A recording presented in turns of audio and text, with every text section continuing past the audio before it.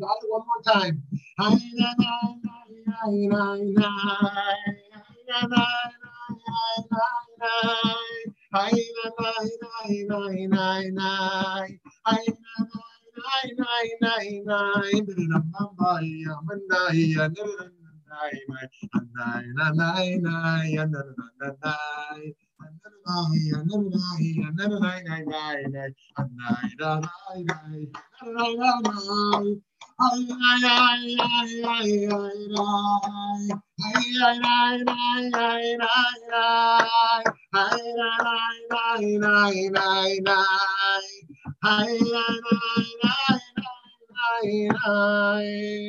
That's called V'cho Hama'aminim. All of those who believe. V'cho Hama'aminim. All of those who believe. So we'll fill in the blank of what we believe in. But that's I feel like I needed to start that with you this morning to get out a little excitement to be here with you all. So thank you for being here. We have a lot to cover. I can't wait to hear from you. So I'm going to speak fast so I can get to you. This is we're on Malacha 25. Okay, a reminder, because some of you come every week and some kind of pop in and out. A reminder of what we're doing here. These are the malachot. We are trying to ground our repair of the world in Jewish tradition. And there's ways that everyone has done it. Okay, there's Tselem Elohim, humans are created in the image of God. Okay, there's Tikkun Olam, we want to repair the world. But we're taking a new approach here, and not that those aren't great approaches. We're trying to say that Jewish theology suggests that God creates the world with 39 actions, and the tabernacle is built with those same 39, and thus Shabbat offers the opportunity to reflect on those 39 so that we return the other 6 days of the week towards repairing the world in a new way. This is kind of a radical idea, right? Because the malachot haven't been thought of this way. They're like kind of technical rules like some people look at, otherwise they're irrelevant. It's the boring parts where we read about the tabernacle and in Leviticus, who cares, right? And here we're trying to revive these texts and these ideas in philosophical and theological and Kabbalistic ways, such that they can inspire us to rethink our daily lives and most importantly, our Shabbat lives in whatever way we practice this. Okay, here we go.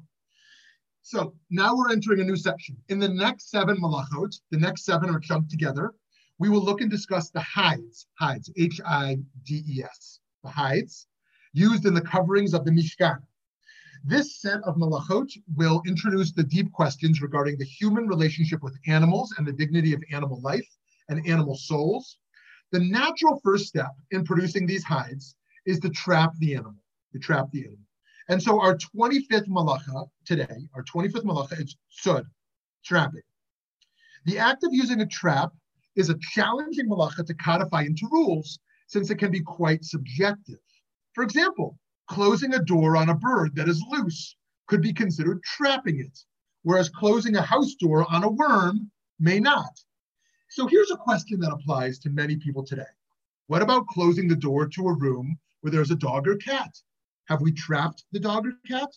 It turns out that trapping only applies to wild or untamed animals.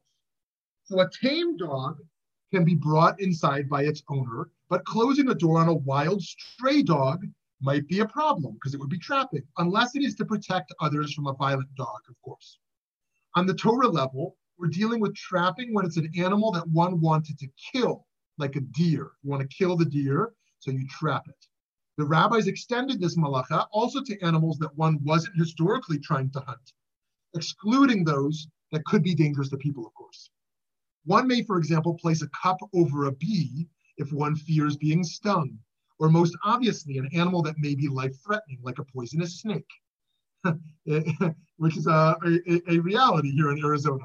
I recall living on a caravan in the West Bank for 2 years, and one Shabbat, there was a wild dog, I mean, a huge beast, not like something you'd see, a huge, huge beast, and someone trapping it inside of a caravan. And there was a whole discussion around trapping this dog on Shabbat. Even when we wish to protect ourselves, we can do so more compassionately. Rabbi Moshe Feinstein argued that although it is permitted to kill insects, right? You see a mosquito in your house, Jewish law, you are permitted to kill that insect. It is better to kill insects or rodents by indirect means, such as setting a trap, rather than directly killing them with your own hands or using something else as opposed to a direct hand. He suggests this approach is based on character development, lest we become used to acts of cruelty.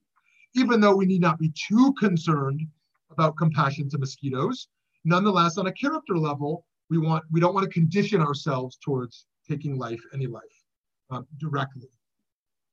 Human beings becoming entrapped psychologically.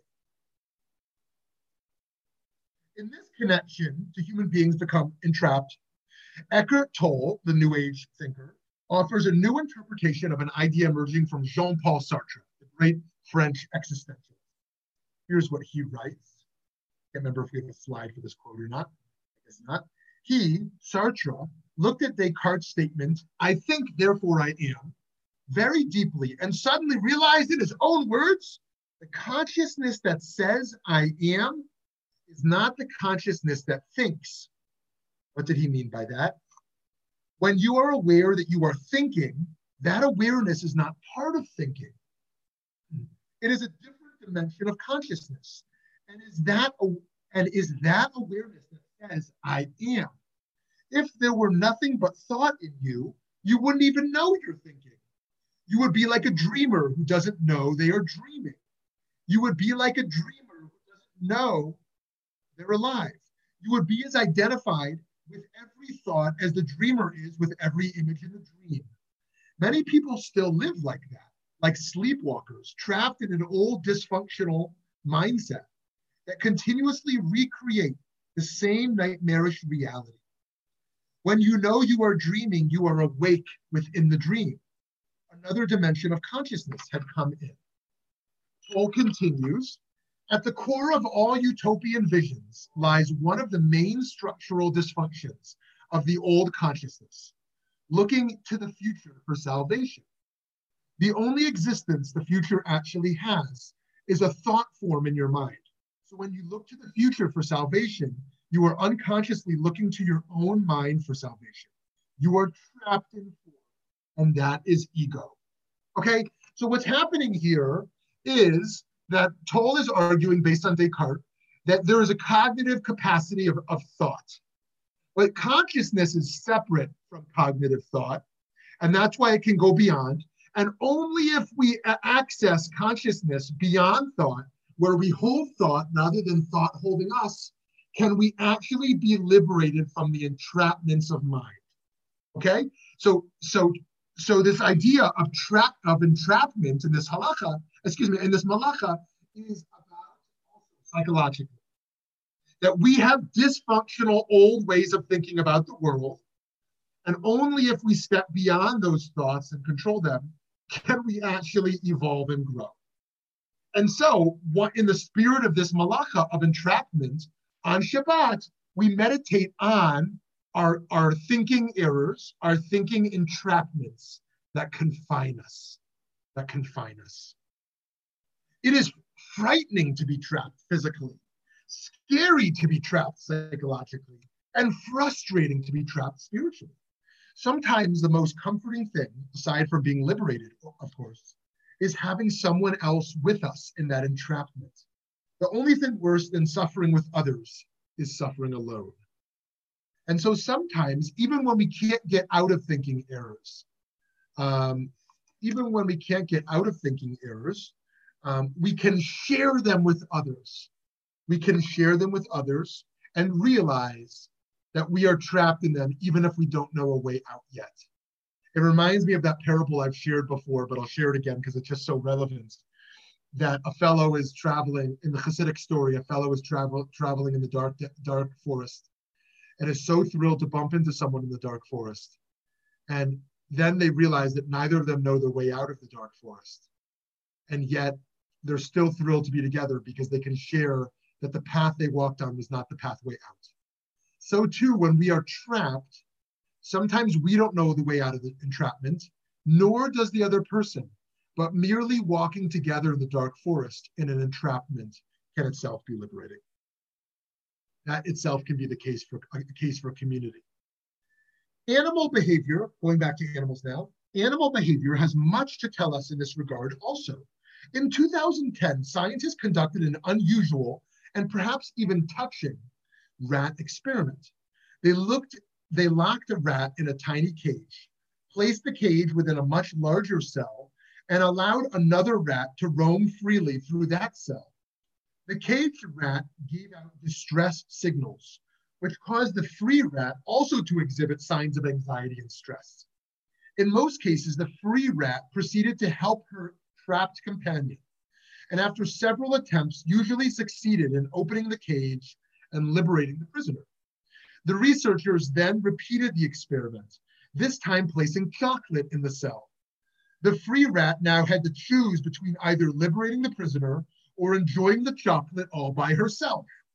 Many rats preferred to first free the companion and then share the chocolate, though quite a few behaved more selfishly, proving perhaps that some rats are meaner than others. How amazing that liberating those who are trapped may be a phenomenon built into the DNA of animals as well. The fact that more rats take a more altruistic path. Yet why do we trap others at all?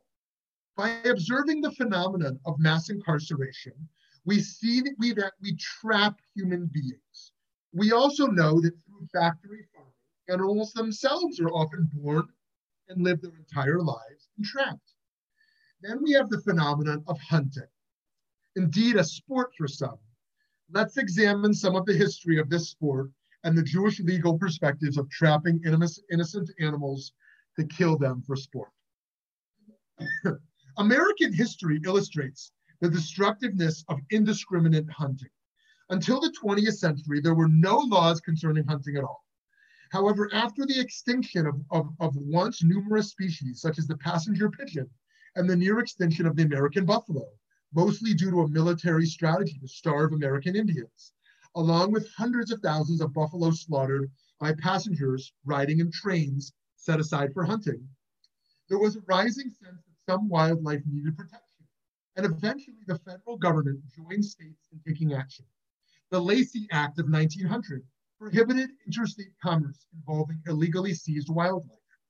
President Theodore Roosevelt, you like to say Roosevelt or Roosevelt? President Theodore Roosevelt established the first wildlife refuge in 1903.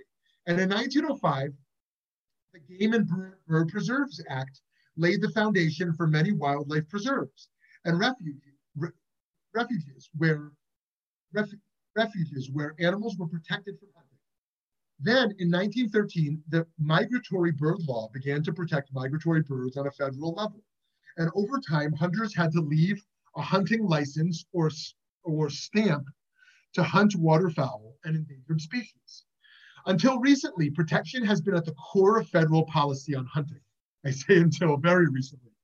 Now, even this modicum of respect for the natural world appears to be in jeopardy over these last few years.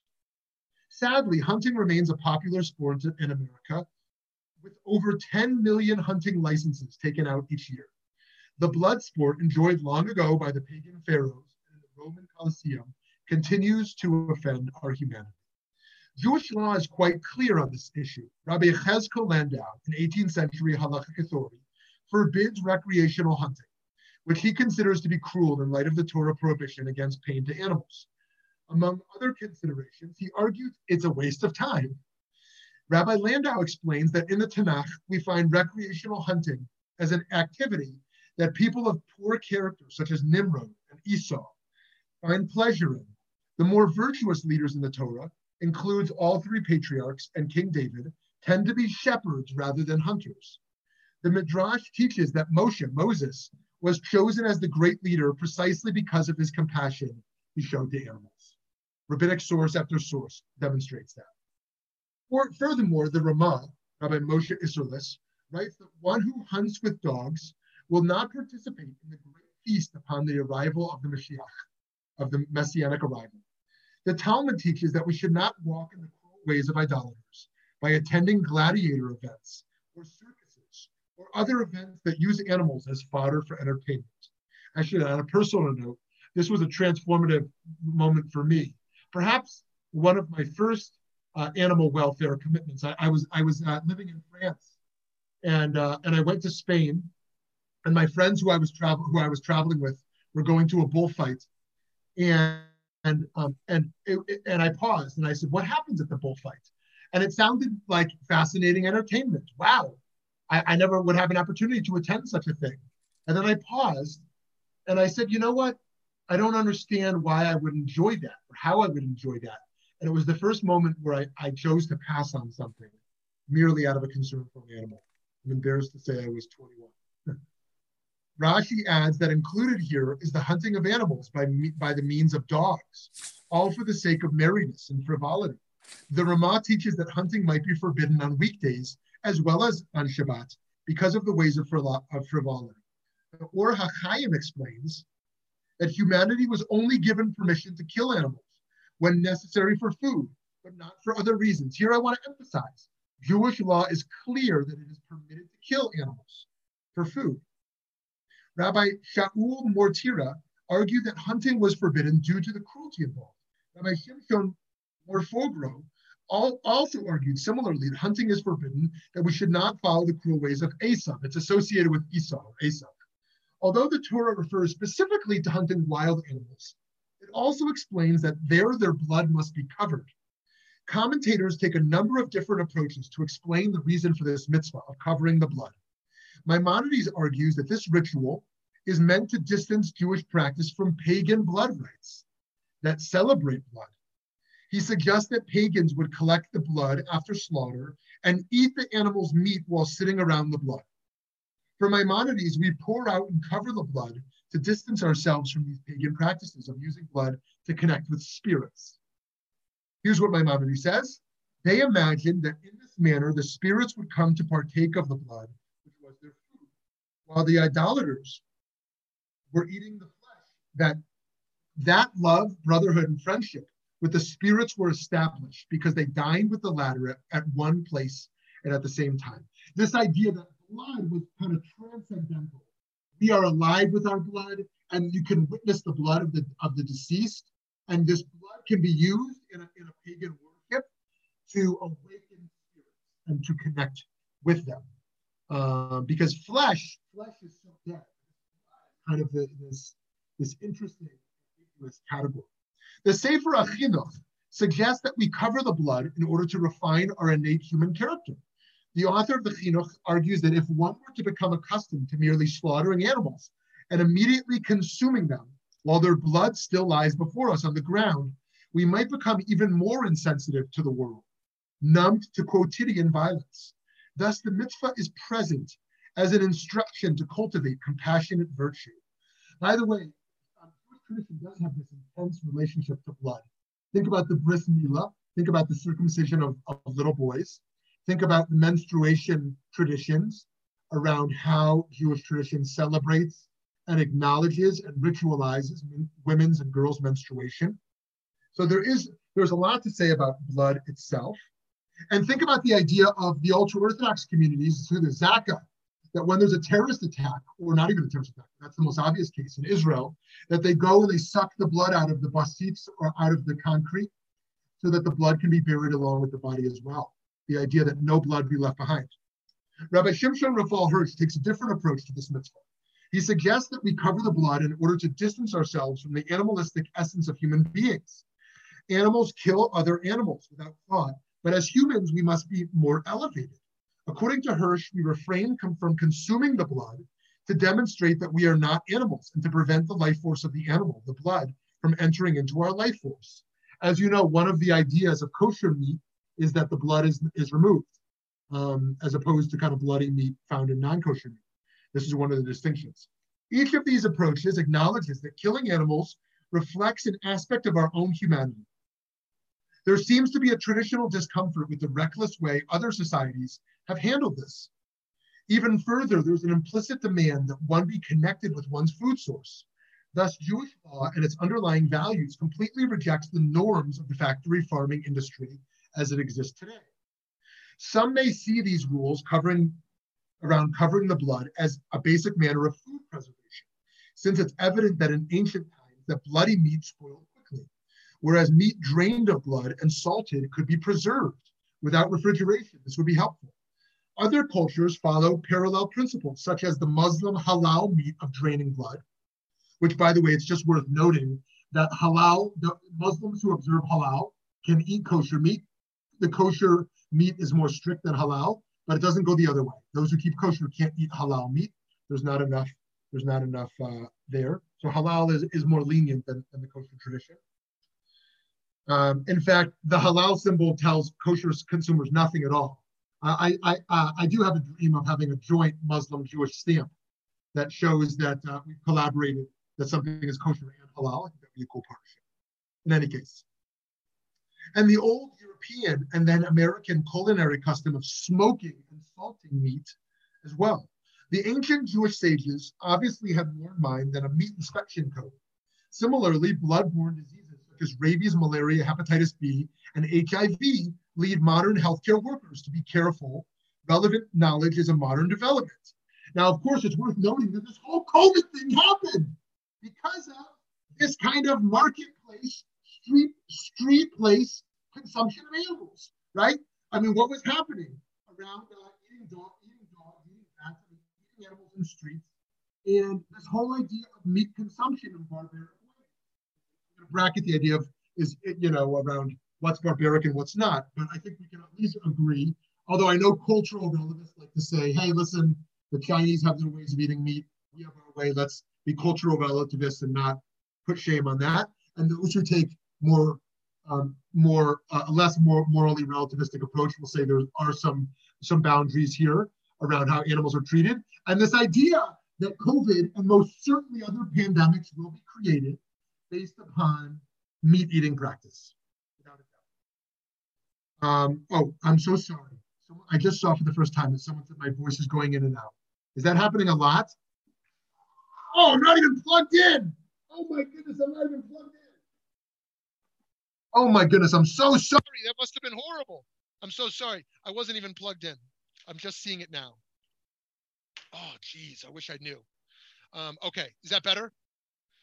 I am so sorry. That was 20. Much better, thank you.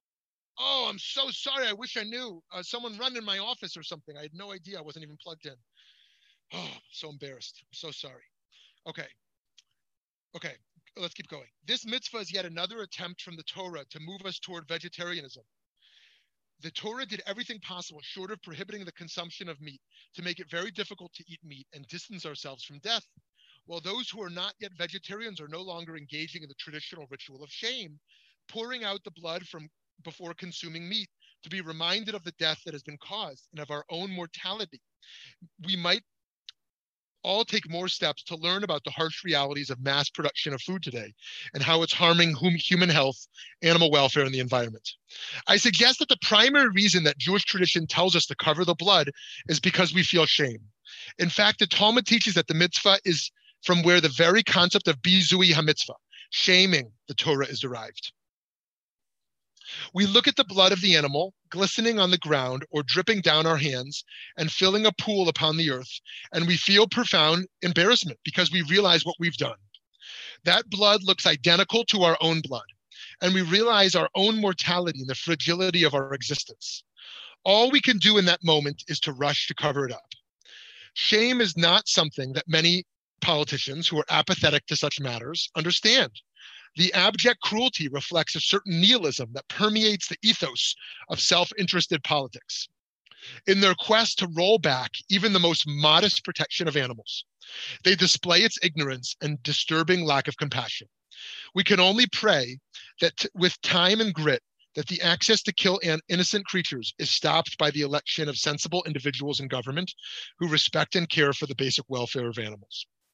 By thinking about not trapping animals on Shabbat, we can reflect on ways that we ourselves are trapped, the way other human beings may be trapped, and the way in which non-human animals may be trapped as well. We can emulate the divine in working for liberation for all. Of course, we may argue that confinement may be necessary at times, the confinement of certain animals, the confinement in the prison system. And yet, there is far more confinement of humans and animals that can ever possibly be needed. Okay, friends, I'm going to pause there on this topic. Let's go to gallery view. Once again, I am so embarrassed and apologize for the audio problem we had for the first 22 minutes there. Totally unacceptable. I'm so sorry, and I don't know why I didn't see the sound. Anyways, here we go. Let's open up the floor. We got a good 35 minutes. Okay, good. Hi, Rabbi Biller. Yeah.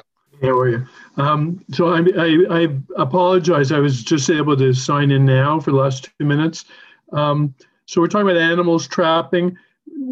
I hate to ask this question. What do you do in your mind about all this animal sacrifice in the Torah? How do you place that mentally? And if you don't answer that today, that's okay. Oh, for sure. I'm just trying to think if I can do it in under 3 hours. But all right, let me try to do it in 5 minutes. Okay. Thank you for asking that. Okay.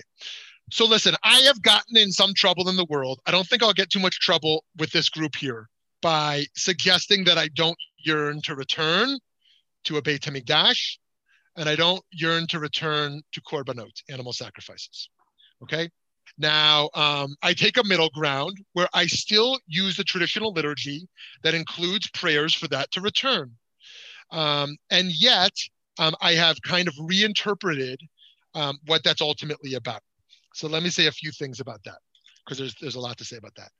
So first of all, I do want to just honor that is the traditional model. The traditional model is that we yearn for the Jews to all return to Eretz Yisrael. We yearn for the Beit HaMikdash, Beit Shlishi, the third temple, to be rebuilt. And we yearn for the returning of the divine worship through korbanos, through korbanot. This is powerful because this is the idea that God's presence can be felt, just like in the Mishkan, can be felt in the Beit HaMikdash. This is a return back to the aspiration that Jews have held for millennia. This is a return back to the idea of a centrality of the Jewish community. And I end weddings acknowledging, as most rabbis do, that when we break the glass, we are acknowledging the Chorban, the destruction of the temple. And so I never want to dismantle something that is a traditional foundation of Jewish thought. So I don't wish to dismantle the idea that it is true that Jewish tradition says there will be a third temple, and that this is something to aspire to and yearn for. And I continue to say words of prayer that acknowledge that reality and that aspiration. I also will say that if a third temple were to emerge and animal sacrifices were to return, that I would be in line to join the party. Okay, now all that being said, I now want to state why I don't yearn for a third temple, and why I think I want to problematize that traditional concept. First of all, who's going to be in charge? It's going to be men, not women.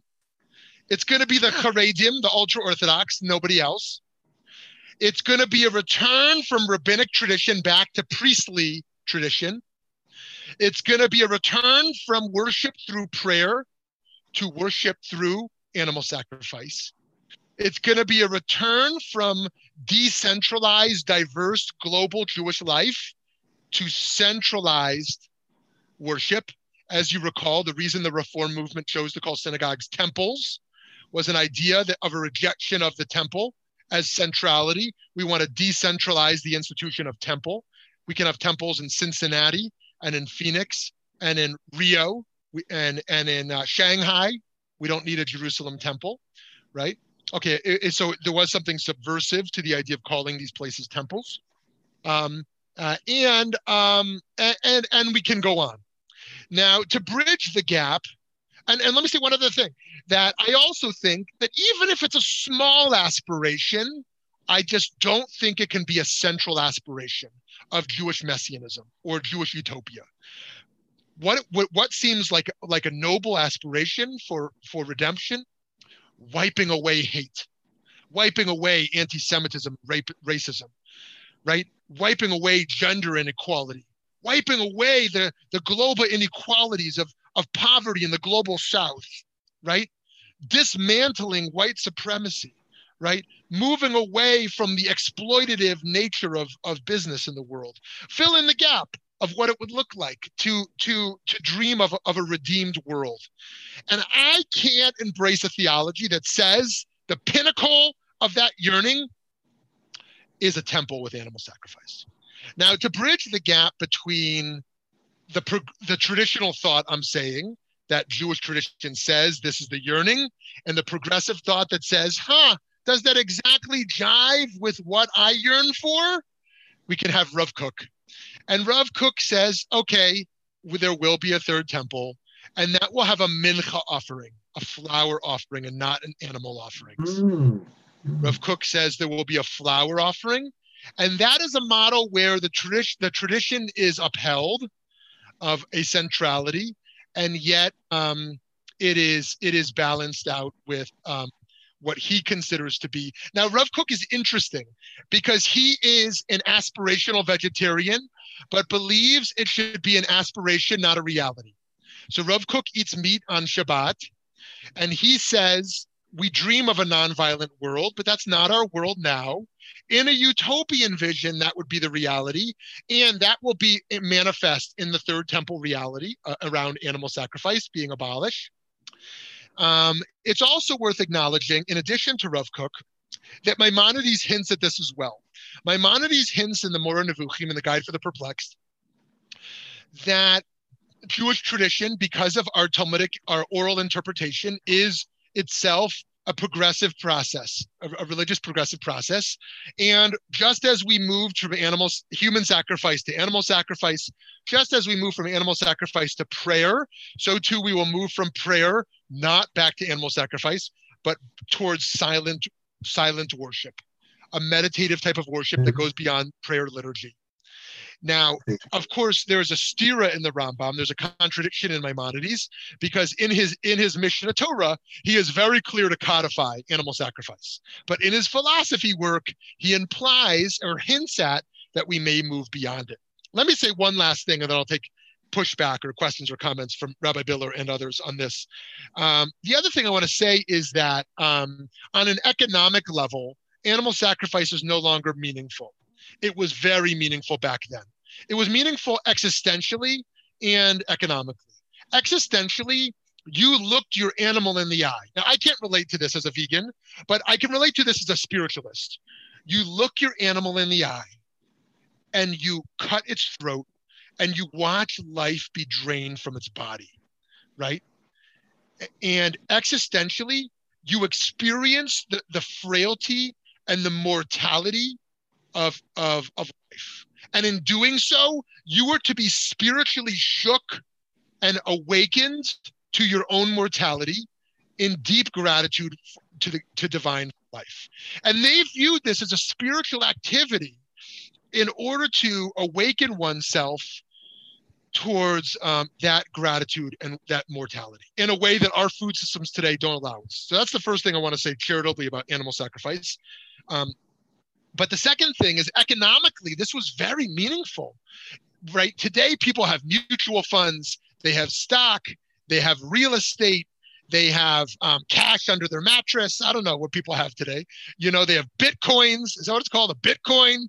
I don't know. What else do you have? I mean, people have these investments, but the idea of non-physical capital is such a new reality, right? If you own stuff, you owned land, you owned your home, you owned your animals, right?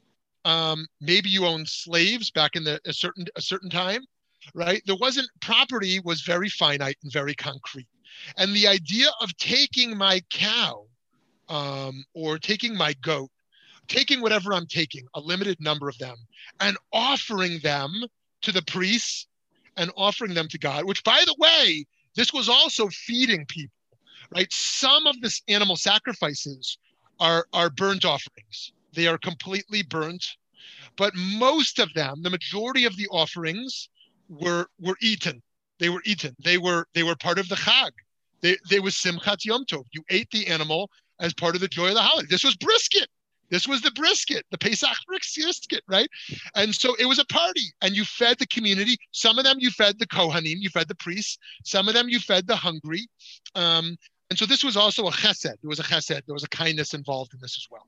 Okay, Rabbi Biller, do you want to respond to that at all? I'm so grateful for how much you synthesized in that answer. So that's mostly what I want to say. Thank you. Just one other tiny thought is what's most precious to modern people is time. And so when we go to a service, as opposed to taking a sacrifice, we're giving what's most precious to us. Beautiful. Yeah, I love that. That when we attend a service today, what a beautiful framing, that when we attend a service, we are giving our time over, because time is indeed our greatest asset in life. I'd take time over a cow any day. Yeah, we give time. We dedicate our time. So thank you for that. Yeah. And that's also seen. Rabbi Moshe Feinstein, who we mentioned earlier, he said to his yeshiva students, you have to give 10% of your income, net income, not gross income, your post-tax income, towards furthering causes. Doesn't matter if you're poor, doesn't matter if you're rich, make it 10%. But if you're a yeshiva guy, you don't work. I know that's hard for us to understand, but you don't work, then you don't have a means to do it. You give 10% of your time. So he had that idea as well. Now, Vicky's point over there in the chat is also really great. This idea of the Mishkan and of the Beit HaMikdash as a metaphor, just as we're dealing with the tabernacle and the Malachot as a metaphor as well in many ways, so too this idea as well. This idea that our aspirations for realizing that world can be achieved through this idea of the Beit HaMikdash. And the Hasidic thinkers love this. The Hasidic thinkers over and over again tell us to make ourselves a Mishkan. Transform your heart into a sacred place. Well, we already saw this in the Shabbat table. The Shabbat table is built around the idea of being an altar. It is an altar. That is why we have bread, challah, like the showbread, like we talked about in the first Malachot. And that's why we dip the challah in salt, because that's the salt offering, right? You dip it. By the way, the idea, it is not the correct custom. I never like to say correct customs because there's all kinds of customs, but the correct traditional custom is not to pour salt on your challah, but to dip your challah in the salt. It's a dipping process, not a pouring process. In our family, we use agave instead of salt, because in your first year of marriage, the custom is to dip your challah in honey. And so we said, why just 1 year? Let's keep it sweet. Let's try to keep it sweet. So we use agave instead of salt. In any case, the altar at home is the table. That's why I continue to believe that the most important Jewish institution is the home. Nonetheless, and I think the pandemic hopefully can remind us of that. But anyways, the Hasidic thinkers say, make your heart, make your body, make your soul, make yourself that. So this idea of a third temple, we can think of as on a micro level, the self, making ourself, giving ourself, as Rabbi Biller said, giving ourself over to a service, giving our time over. On a macro level, we can think of as the global Jewish community, or as the world, making the world into this place of offering. So thank you for that. And I'll say this also for myself, as we might all relate to this idea, but differently, but I think we can all relate to it. I consider myself a progressive traditional Jew, right? And that means I'm very interested and committed to Jewish tradition as a framework, and progressive because I think that tradition is very malleable and very fungible, and it gives us a lot of room to play with really keeping it in place, but also evolving it in ways that keep it in place. And I think this idea of keeping a third temple as an aspiration, but understanding that as a metaphor is a really powerful way to think of that. So thank you. Someone else. Hi, Shmuley. I don't know if you know that last week the EU court has banned, shchita and halal. Now, other than I'm pretty sure this is anti-Semitism, my understanding has always been, and I also do not eat meat, so I'd be happy if everybody were vegan, but my understanding is that shchita is mamash the less painful way, and that it's done in such a way so that the animal suffers less than like being tasered or smacked on the head before. Do you have any comments on that? A lot. I have a lot. We once again need 4 hours. I'm going to try to do it in 5 minutes. But thank you, Lauren, for that. Okay, so there's a lot to say here. And here's the first thing I want to say. I would love to see a non-violent world, no violence towards anyone, and that would include no consumption of animals. And I think that pathway forward actually is not just legislation, but through corporate food offerings. Corporations who are creating food that will taste just as good or better than meat, because some people simply can't make that sacrifice. Some people feel so connected to their meat consumption that I think that the only way to make a transition is to have things that taste as good or better. And even though I dream of that world, I have been vocally in opposition of the banning of shchita in Europe. I've been openly in opposition to that and actively in opposition to it, and in conversation with chief rabbis in Europe to counter that, just as I'm opposed to the banning of circumcision in Europe and in other places. And there's been one way to distill that thinking for me is that in terms of religious freedoms, if those animal activists, those animal rights activists want to stop the mass consumption of animals, they don't need to go after the tiny minorities of Europe, the Muslim communities and the Jewish communities, and the very small amounts of animals that they are killing over there through their religious practices. They should be going after the big beast of factory farming in general, and the inhumane practices that exist there. And so that's why I think those animal rights activists are very suspect of anti-Semitism. Of course, not all of them. Many of them are just fighting, animal consumption everywhere they see it. But I think they should lay off the religious minorities and tackle the big beast of factory farming in general. And I'm in conversation with leaders in Europe. I think we should be very worried about the rise of anti-Semitism in Europe. And I think the answer should not be move away. It bothers me so much when I have these Facebook trolls that when we talk about the Shoah, and I have these comments from people who say, basically what they're saying is, those foolish Yidden should have seen the writing on the walls and gotten out of town, right? Blaming the victim for what they should have seen and why they should have fled in 1936 and 37 and 38. Cheryl, in her great work with the Jewish Film Festival, there's going to be a film over there about Joachim Prinz, which you can enjoy, Rabbi Joachim Prinz, and I'm having the privilege to say a few words about that. And he was expelled in 1937 rather than fleeing himself. But there were voices who were calling to leave, and there were also good reasons to suspect that 39 was not going to go the way it went. In retrospect, it looks so obvious. Nonetheless, we don't blame the victim. And today, even though the writing is on the wall of dangerous things, and I know in progressive circles, people don't like to point to Muslims, because I believe very deeply in Muslim-Jewish dialogue. I believe very much in Muslim rights and welcoming Muslim refugees into America, fill in the blank. And yet we know that it is not only white supremacists, white nationalists in Europe that pose a great threat to the Jewish community. It is also fundamentalist Muslims who are coming from fundamentalist Muslim countries who pose a great threat to the security of the Jewish community in Europe. And we can hold both of those realities. Care about Muslim security, cares about Muslim refugees, care about Muslims being welcomed into Europe, and be aware that that the violent threats that are rising towards Jews in Europe is very complicated, and something that we who are concerned with the global security of the Jewish community should be prioritizing, and be aware that it is very offensive to them when we tell them the answer is Aliyah.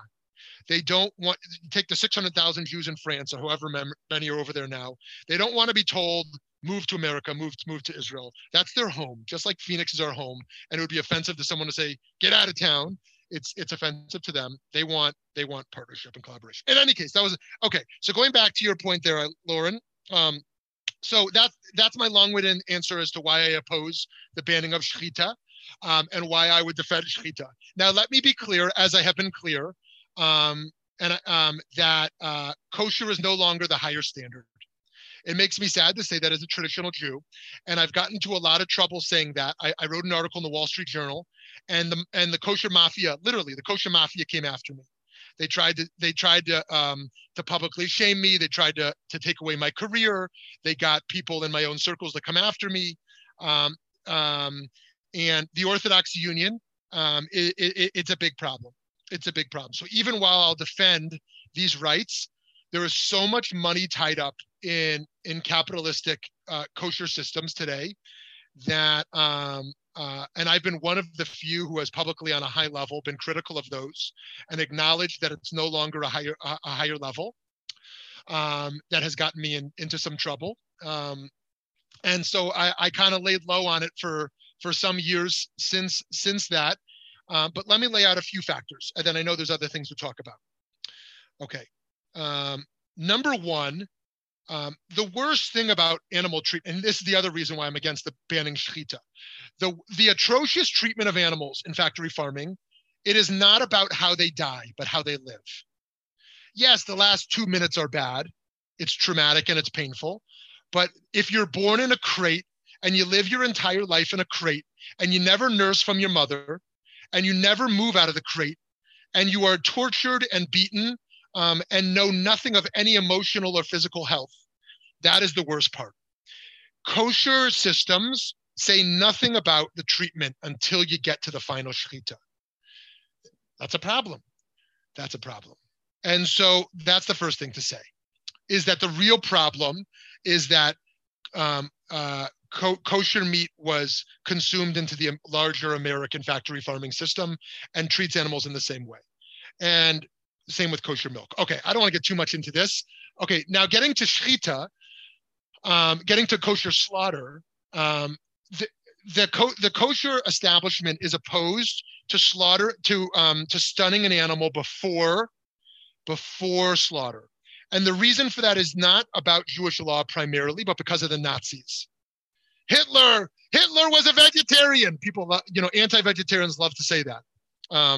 Those who are anti-vegetarianism, that Hitler was a vegetarian, because it kind of shows the hypocrisy of vegetarianism or something. But I mean, can't vegetarianism still be a nice ideal, even though the most wicked person of the 20th century, happened to, embrace it? In any case, because Hitler was a vegetarian and the Nazis banned kosher meat because they said the kosher systems aren't doing stunning. They're not knocking the animal out before slaughter. And the Jews resisted. They said, we're not going to do it. We're not going to follow the Nazis on stunning. Because of that cultural historical phenomenon, it's too hard to overcome the idea of stunning before. However, I've written an article on why we can stun the animal after shechita. After shechita? What do you mean? The animal's already dead. They're not dead. It takes them 60 seconds, maybe 120 seconds to die. They're in pain on the floor. After what happens in shechita is they slice the esophagus and trachea at the same moment for spiritual reasons. And that is supposed to be a more painless way than other forms of killing. Nonetheless, they don't die instantaneously. There's pain after. And I have suggested that right after the slaughter, they should be stunned. so that they're unconscious for that last 2 minutes. And in fact, the Australia kosher establishments are doing that. They're doing that. Okay, I've said a lot. Vicky wants to jump in. No, Vicky, I thought you raised your hand. No? Oh, sorry. Okay, someone else. Okay, we've been talking a lot about animals. You can go there or we can go somewhere else.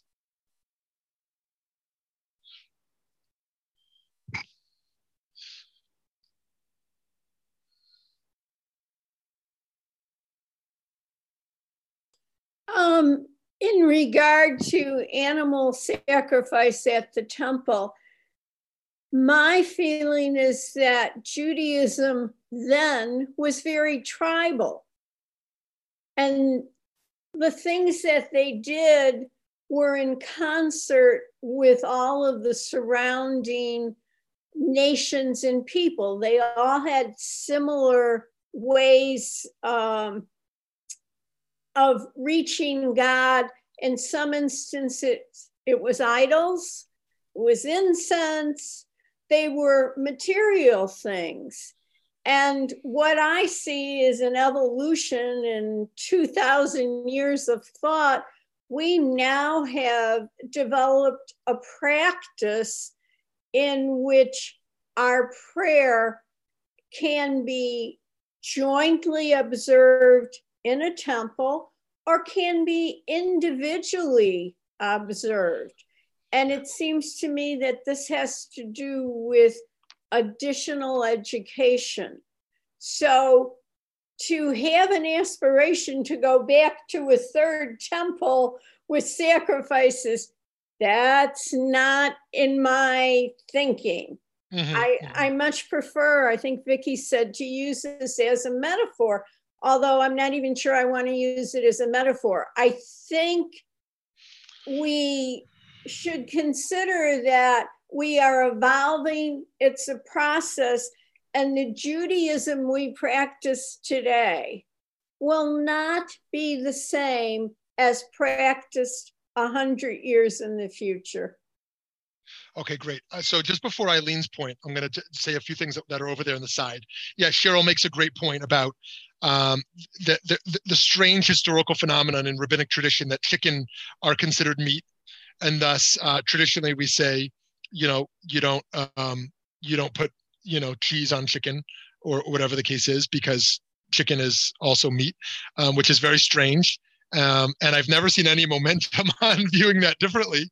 And then Rabbi Viller's interesting point there around veal. Veal is, so as you know, you want to keep the girls alive, the female cows alive, because you want their milk, but you want to kill the baby males because that's why we get veal. Kill the baby males because they don't have milk.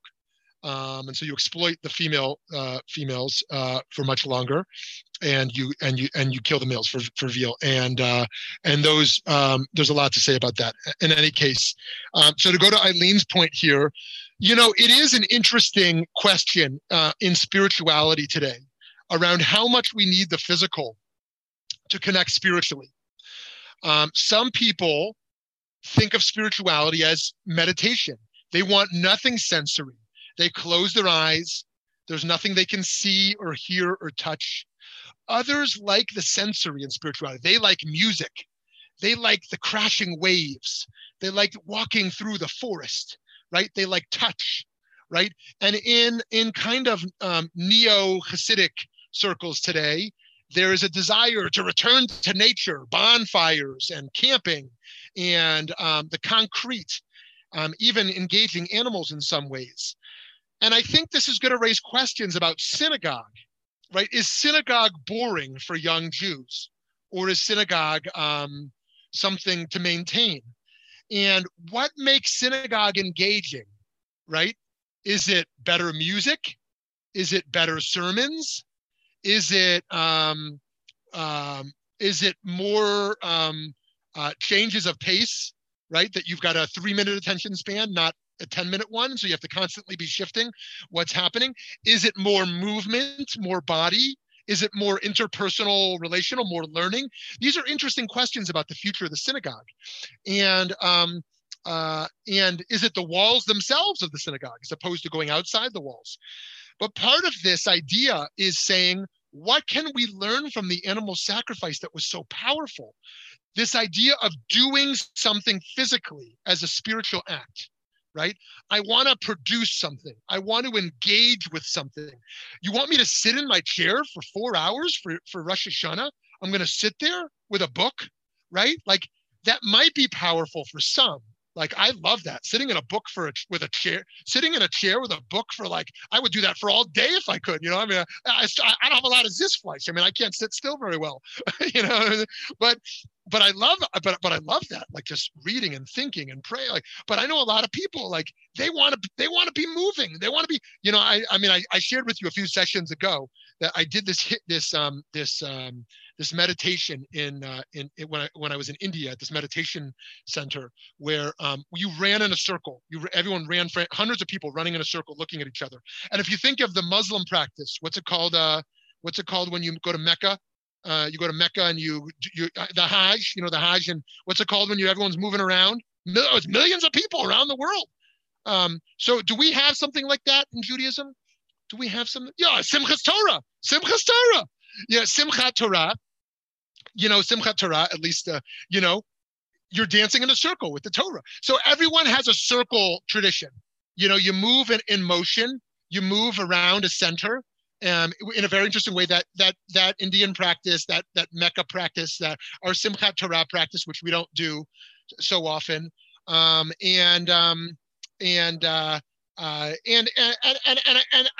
the things we might ask is, what can we learn from animal sacrifice that was so powerful, and how can we incorporate that into spirituality today, right?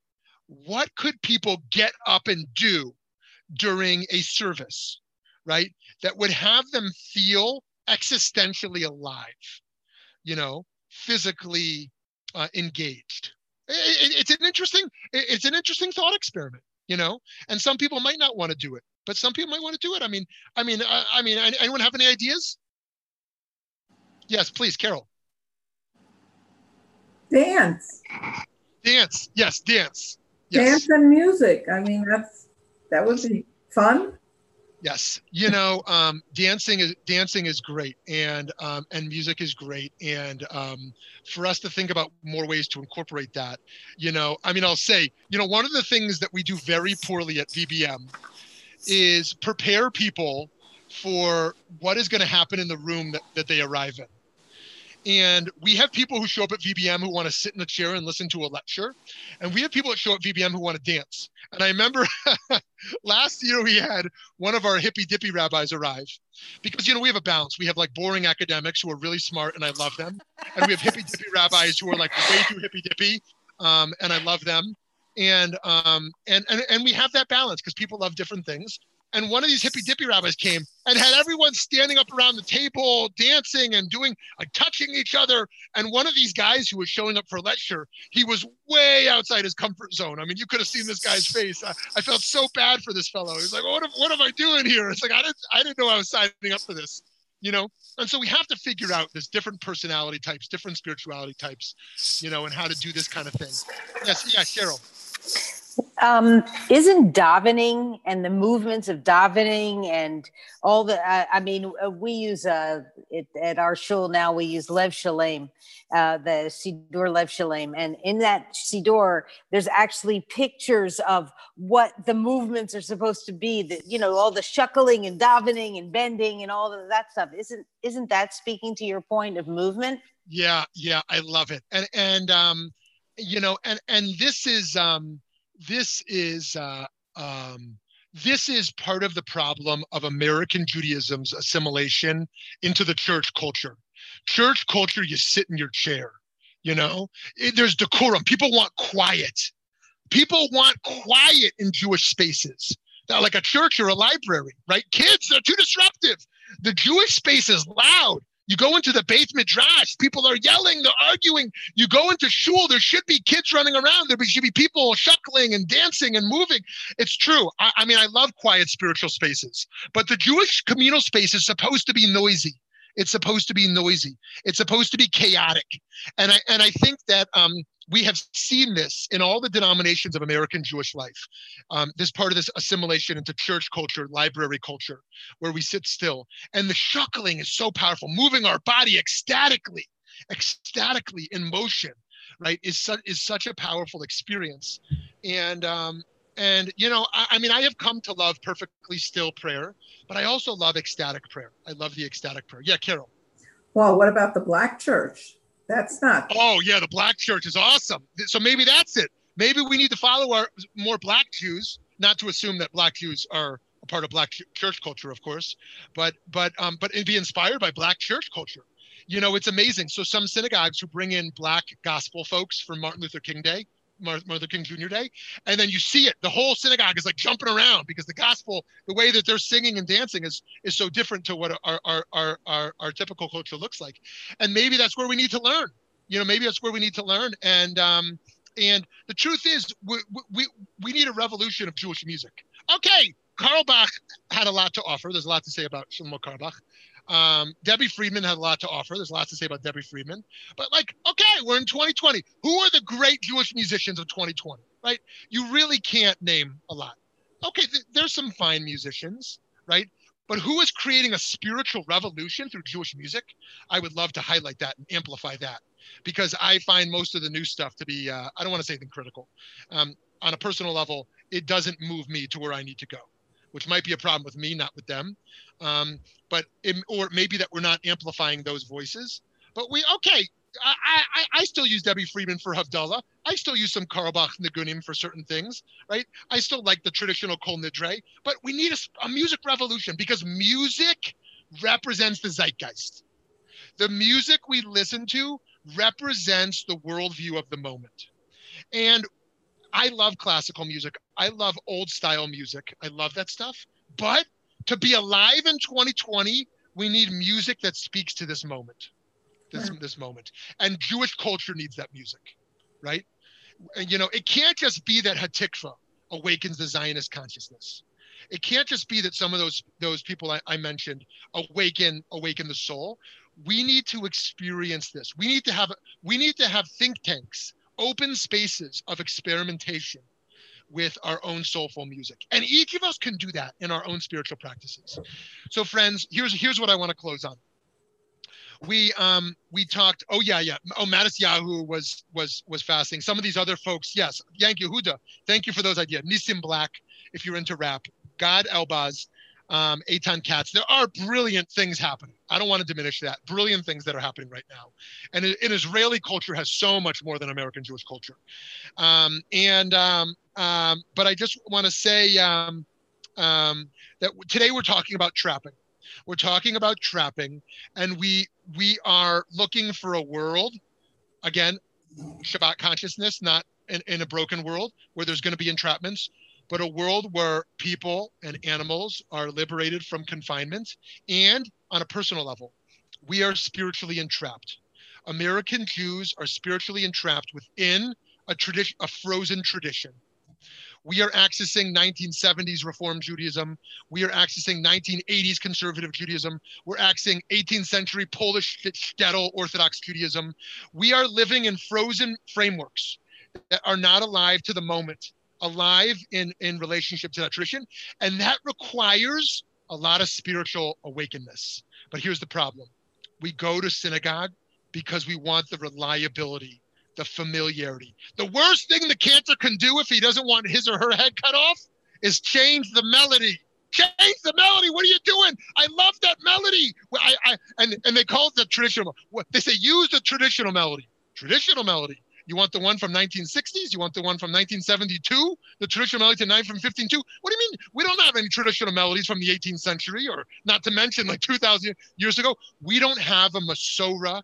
We don't have a tradition of melodies. We lost it because there were no recordings. We didn't have some things. You can feel the energy that's kept alive, but people want the traditional. Yeah, they want Barbra Streisand. That's the traditional melody. Okay, tradition. I want the traditional one. Barbra Streisand. It's hilarious, you know. So, anyways, friends, a spiritual awakeness. I would love to think about a spiritual think tank we can launch together, where we experiment with breaking out of our entrapments. Make Judaism come alive. come alive in learning, come alive in experimentation in ways that we and Jews of all ages and experiences could release themselves. Friends, have a wonderful day. Have a wonderful day. I can't wait to see you next week. Sorry for all my tangents and the audio in the first 20 minutes. See you soon.